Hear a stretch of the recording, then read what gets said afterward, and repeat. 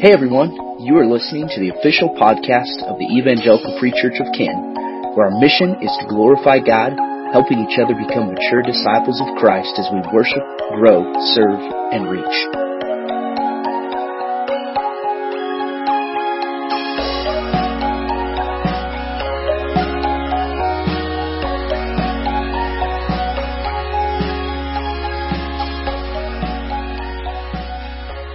Open your Bibles to 1 Thessalonians chapter 4. 1 Thessalonians chapter 4. This morning, we're going to talk about a concept that ultimately the church avoids talking about a lot of times. And it's something that we should be talking about. It's something that God has established and we should have no shame in discussing or speaking about. We're going to be talking about the biblical design for sex.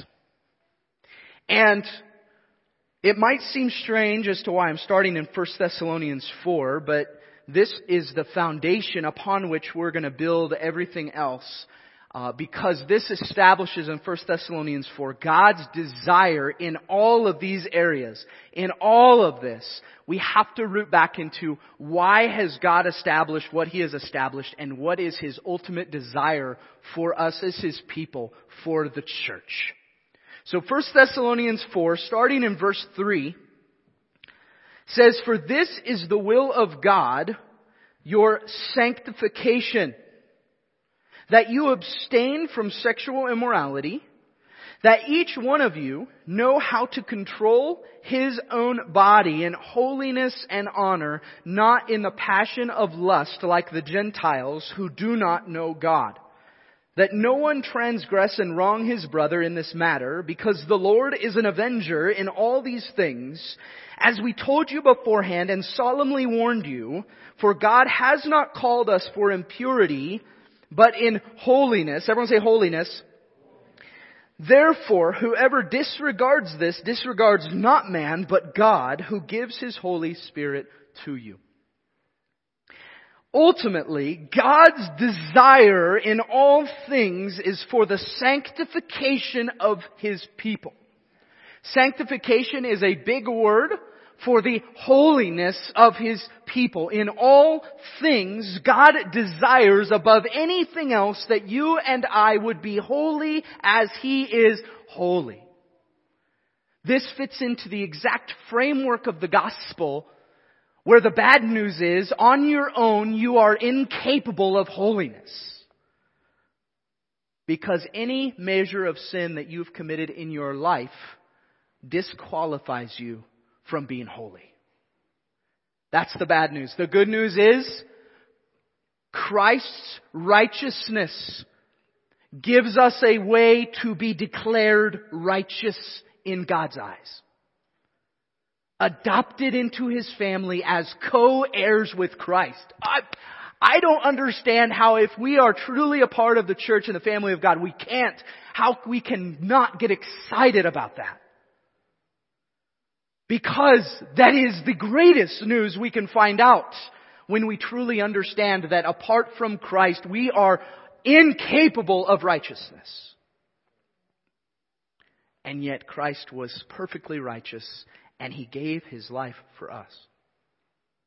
So at the foundation of all of this is the gospel, this good news.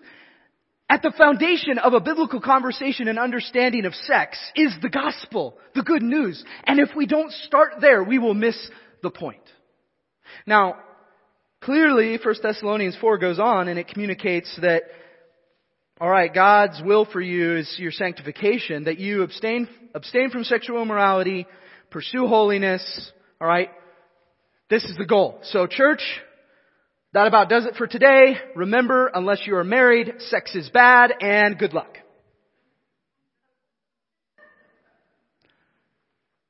This is how the conversation has gone for years and years and years and years. This is how the conversation has gone in our families.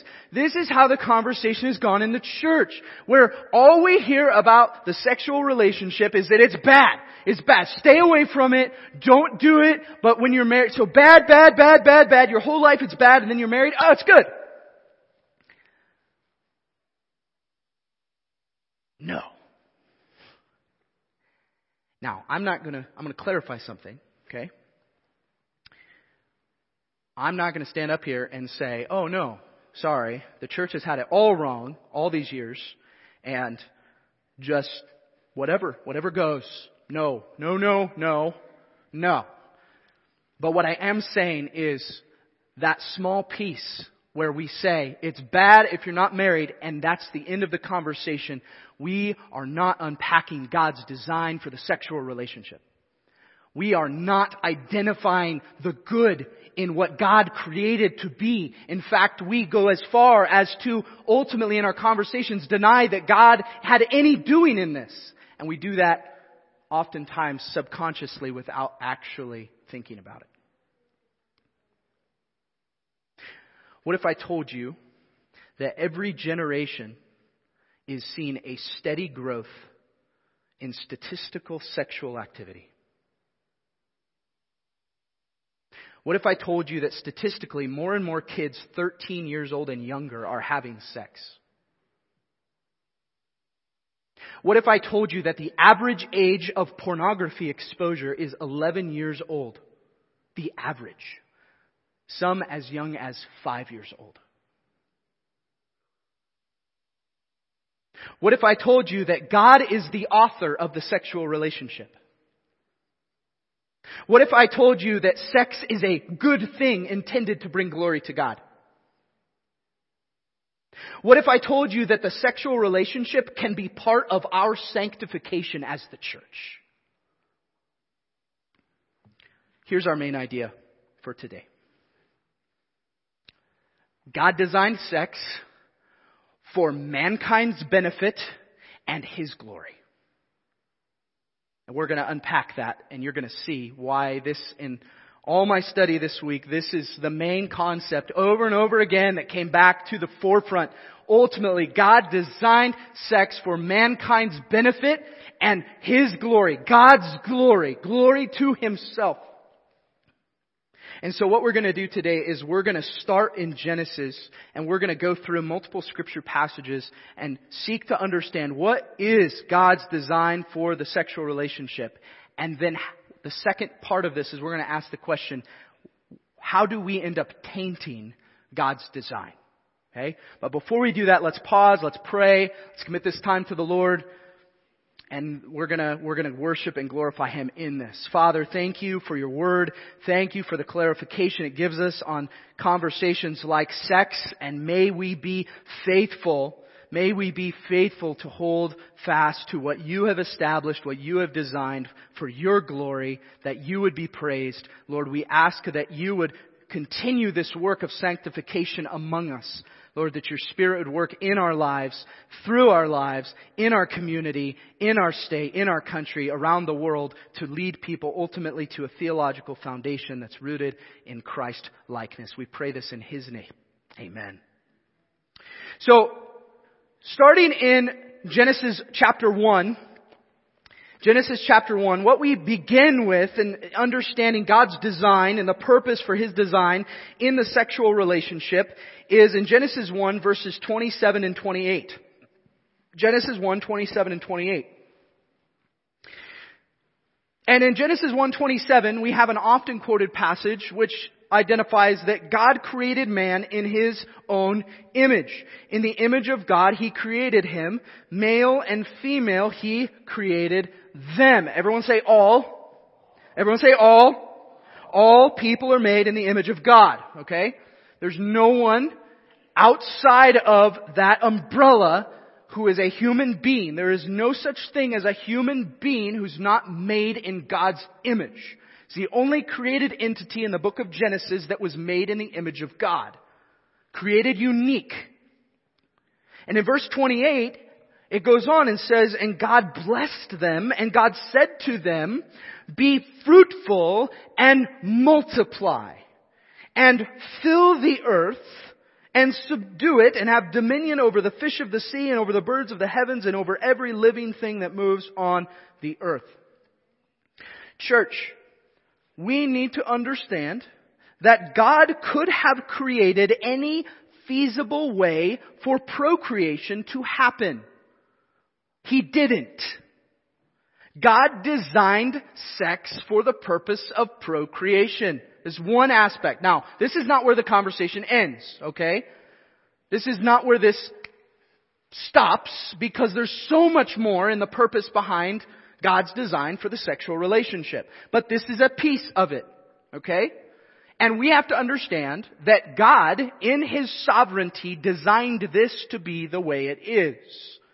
I'll never forget whenever when my oldest daughter was like 2 or 3, so young, maybe 4, and she was walking around the house one day with a pumpkin seed in her belly button. And we're like, "What are you doing?" And she goes, "I'm making a baby." All right? And in that moment, I realized, okay, God, one, this conversation came way sooner than I ever anticipated as a parent. And we didn't have a detailed conversation at that point, but at the same time, what I realized in that moment is God could have established it that way. You put a seed in the ground and a plant grows, right? In that little girl's mind, this makes sense. Mom had her sister for 9 months in her belly and she grew and then there was a baby. Like, we put seeds in the ground, it grows, it produces fruit. Makes sense. Pretty logical explanation. But the reality is God didn't establish it that way. You want to take this another step further. When God created male and female, what did He say about His creation?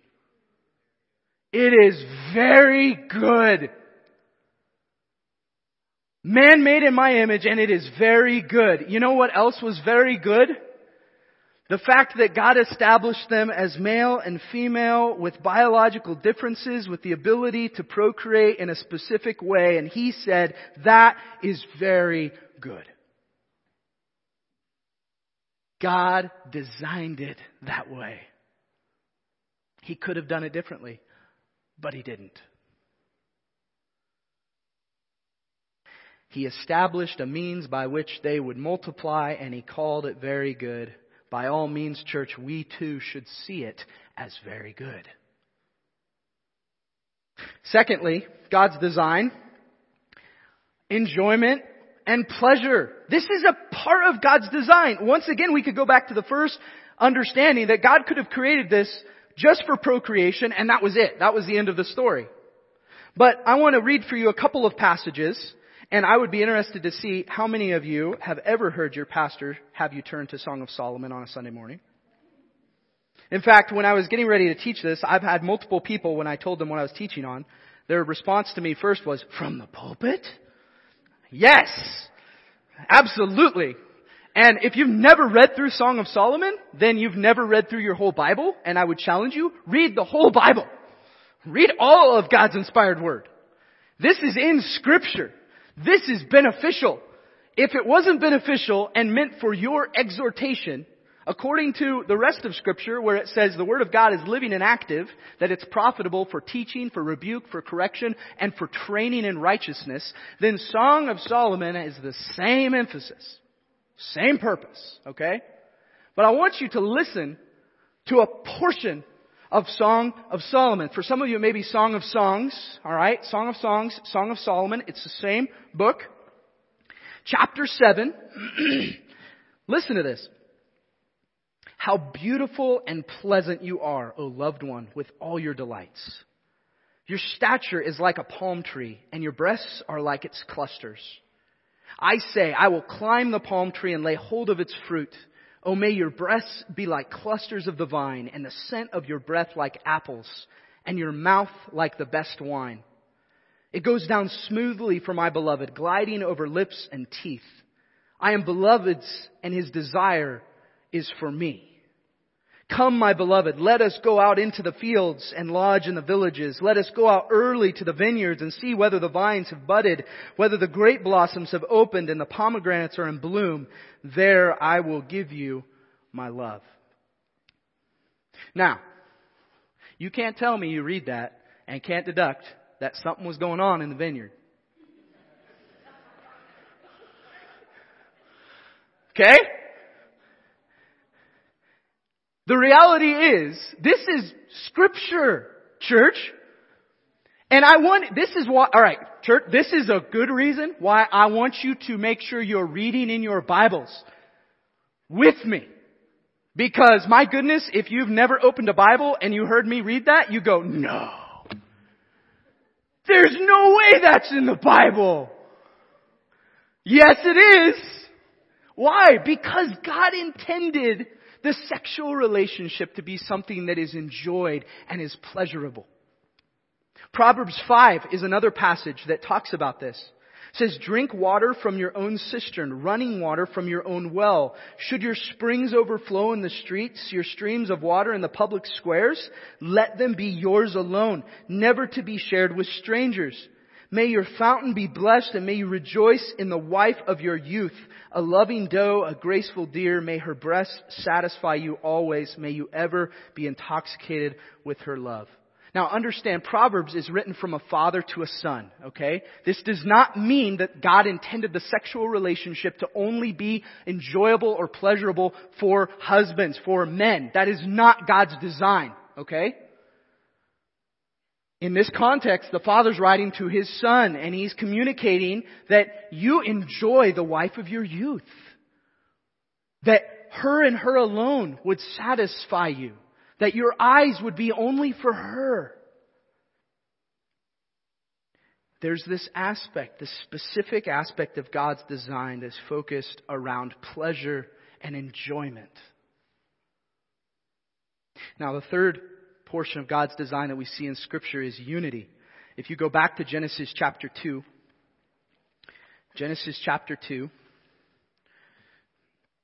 verses 24 and 25.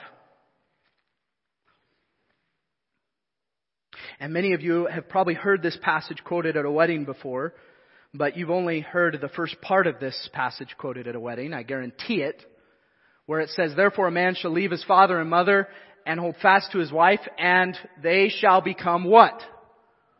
One flesh. And the man and his wife were both naked and unashamed. There is to be an aspect of the sexual relationship where you are the most vulnerable, transparent. You have given of yourself at a level that no one else has been given.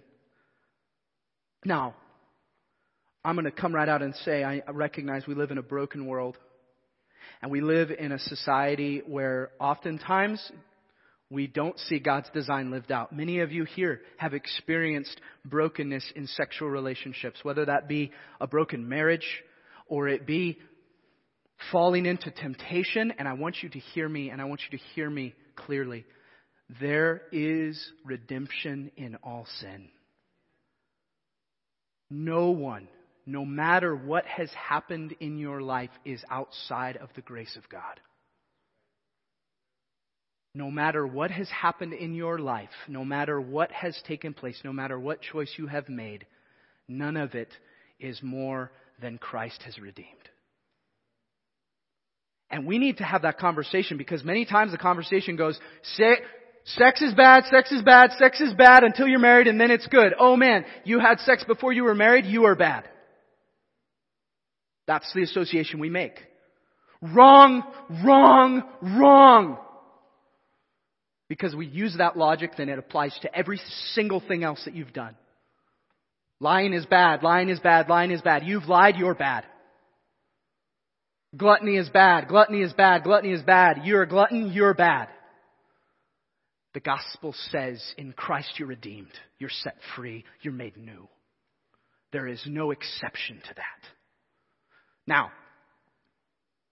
there are people who have chosen to live in sexual immorality consistently with no repentance, with no confession. They do not desire to do it God's way.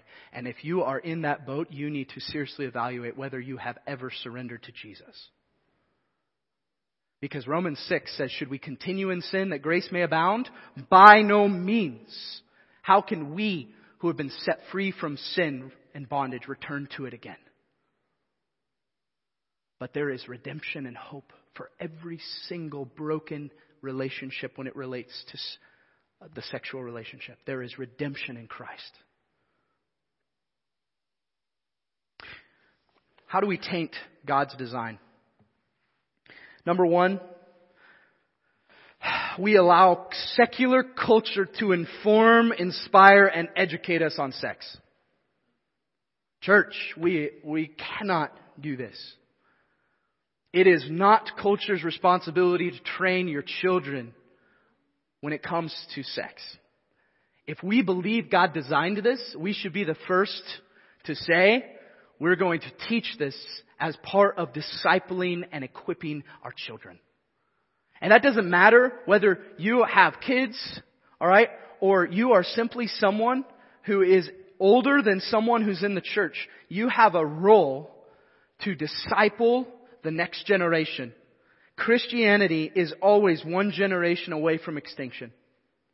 The moment we fail to make disciples of the next generation is the moment that the church dies. Deuteronomy chapter 6 says this, and this is really a challenge to parents at any stage. You shall love the Lord your God with all your heart, with all your soul, with all your might. How many of you have memorized that? You could say that at the drop of a hat, okay? Look at what else it says. And these words that I command you today shall be on your heart. You shall teach them diligently to your children, and shall talk of them when you sit in your house, and when you walk by the way, and when you lie down, and when you rise. It's funny. I don't see anywhere in Deuteronomy 6 where it specifically instructs parents to take their kids to the synagogue where they will be trained and discipled. I don't see anything in here that specifically tells parents, by the way, make sure you drop your kids off at the tent meeting where we'll take care of communicating this stuff to them. What does it say? Parents, teach your children this diligently. Recognize your responsibility to do this faithfully. I heard a really gifted speaker named Vodi Bakum say once when it came to family discipleship. He said, man, if someone comes to the church and they aren't tithing, we don't set up a program to tithe for them. Why should we do the same when it comes to the discipleship of our children? I thought, conviction. Because how easy is it for us to do that? When it comes to concepts, not just about sex, but about theology, are we investing in our families? Are we training our children? Here's the reality, church. It's way easier to get worked up about secular culture, deciding to implement secular sexuality courses at young ages, than it is to get worked up about the staggering number of church-going families that don't even read Scripture together. It's easier to get worked up about what the news is saying about the state of sexuality in our culture than it is to get worked up about the number of professing followers of Jesus who have never had a biblical conversation about sex and sexuality with their kids. And I'm not saying we shouldn't speak out as the church against culture's desire to taint what God has designed. But I am saying that we should be just as upset if we don't follow God's planned design for discipling our own families. And in fact, we should be more upset because in that moment we are not obeying what God has called us to do. The second way we taint God's design is we add caveats to faithfulness.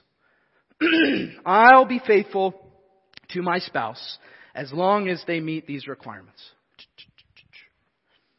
I will stay pure before marriage as long as it comes in my timeline and as long as it comes on my turf. We add caveats to faithfulness, okay? We add extras. We have little star asterisks to what faithfulness is. Well, I'm going to be faithful unless. I'm going to be faithful except when. No. Here's what Hebrews 13 says. Let marriage be held in honor among all. And let the marriage bed be undefiled, for God will judge the sexually immoral and the adulterous. Well, we have to understand in that Jesus, what did He say about adultery? He said, if you even look at someone with lustful intent, you've committed adultery in your heart. Whew. Okay. This takes it to a whole nother level. God has called us to faithfulness in this relationship because it so models what He has desired us to understand about the gospel. We can't add caveats to what faithfulness looks like. The third and final way that biblically we end up tainting God's design is that we make sex about ourselves. It's about what I want and what pleasures me. It's about when I want it and how often I want it. It's about how I want it. It's about me.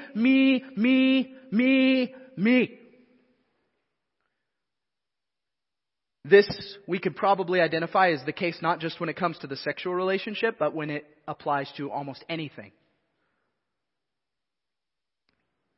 When it's about me, that's the anti-gospel. That is the opposite of good news. Because the bad news was what? In and of yourself, you are incapable of righteousness. If you don't believe me when I say this applies to the sexual relationship, turn into 1 Corinthians 7.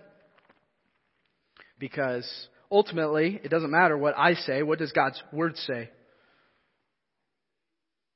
1 Corinthians 7, it says this. Now concerning, this is verse 1.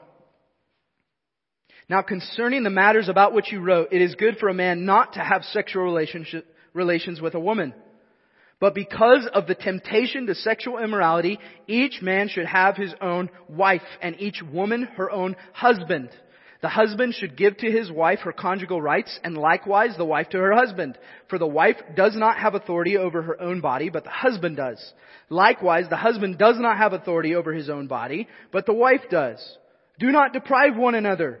Yes, that's talking about sex, church. Except perhaps by agreement for a limited time. Why? That you may devote yourselves to prayer. And then come together again so that Satan may not tempt you because of your lack of self-control. Now, clarification here. When God says the woman does not have authority over her body, the husband does not have authority over his, this is not an excuse, ever. God never excuses abuse. And so this is not a situation where you can look at Scripture and go, well, I'm going to take this home and I'm going to plop down on the couch and I'm going to open to 1 Corinthians 7 with my wife. God says, you have to give me sex. No. God says, you're to serve others before yourself. The gospel says it's to be about others first, not you first. The gospel says you making it about you first is the problem. And it's only when I surrender my life to Christ that I am saved.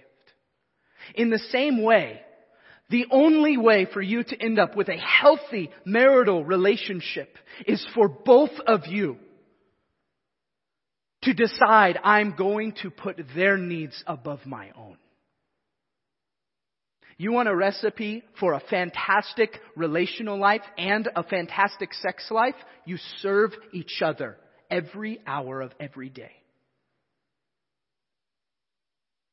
Now, I want to illustrate this a little bit because sometimes it helps to have a visual.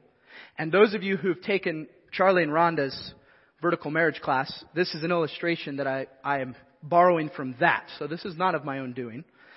But it illustrates very well this concept of how men and women are different in this way. Because some of you may go, I don't even know how to begin this process of serving my spouse in this way.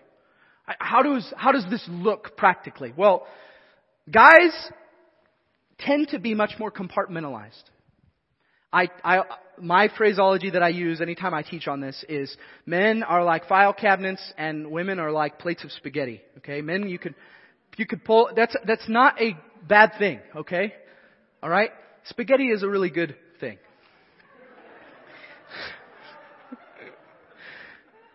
Men can pull a file out and focus just on that file, and when they're done, they can put it away and pull out another file. Women, everything's connected. Everything is tied to something else. That includes sex. So when it comes to a man and the sexual relationship, maybe you've started the day and you've kind of been flirting around the house and you're getting ready to go to work and there's kind of a hint dropped like, we should have some fun tonight. And so all day long, what is that guy thinking about? And he can focus on his work, but ultimately, especially he gets in the car to come home, I've got this on my mind. Nothing wrong with that. Now, here's where this becomes different, guys, for your wives. Because everything is connected, here's what's happening day in and day out, okay? There's all these bags full of stuff, okay? And your wife is wearing her heart on her sleeve for her family or her kids, and then you add all of this other stuff on top of it, whether it be housework, and you're coming home shaking your little box, and this is how your wife looks.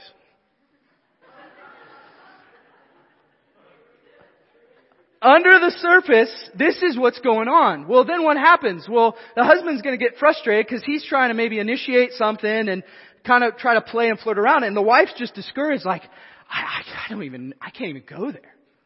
And then the husband gets upset and he starts getting snippy and frustrated. It's like, why can't you get into this in the same way? What's going on? What's taking place? What's happening is this. Because all of this is connected. For a guy, it doesn't take long for him to get excited about physical relations. For a woman, you guys, you've got to do some work at helping and caring and shepherding your home. Now, all right, just for clarification, because ultimately, this is an illustration that's been done. I saw it done by a couple that was doing it. Women, I'm claiming no truth to recognizing whether this is accurate or not. Is this an accurate representation?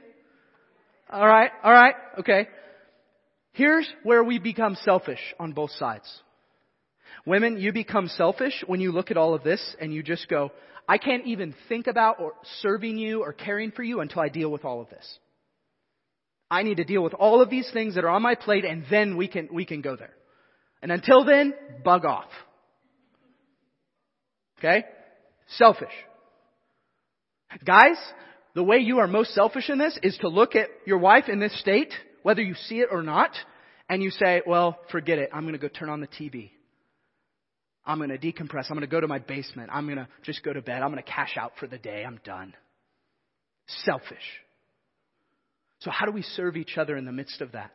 Well, a great place to start is to start by asking. And this, guys, I'm speaking mostly to you here because God's called you to be the leaders of your homes, to be the shepherds of your families. That's your job. Is you ask your wife, what's the heaviest bag that you're carrying right now? What is the thing that is most discouraging to you right now? And by the way, make sure when you ask that question, everything else is off. The TV is off. The phone is off. You're not sitting there staring out the window. I know you can have a conversation with your buddies and never make eye contact. Your wife needs eye contact. Sit down and face her and ask the question, what's the heaviest load you're carrying right now? And then, here's the hardest part, guys. Don't try to fix it. Okay? Or ask the clarifying question, do you need me to fix this? Or do you just need me to listen? This is a training process, church. It takes work. But ultimately, here's what it's rooted in.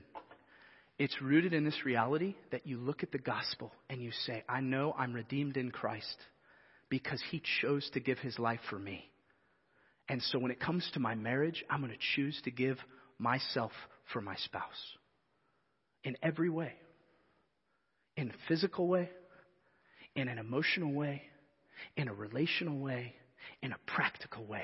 I'm going to devote myself to them. God's design sex for mankind's benefit and His glory. This is just a piece of the puzzle, church. Every relational engagement we have is an opportunity to model the very love and grace that's been given us in Jesus. This is no exception. So I want to challenge you.